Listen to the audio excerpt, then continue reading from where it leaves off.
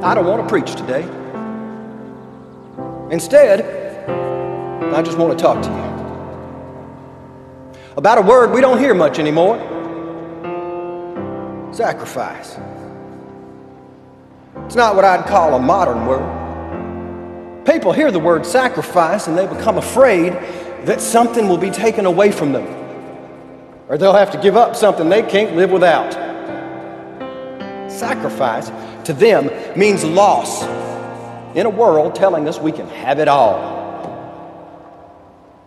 But I believe true sacrifice is a victory, because it requires our free will to give up something or someone you love for something or someone you love more than yourself. I won't lie to you. It's a gamble.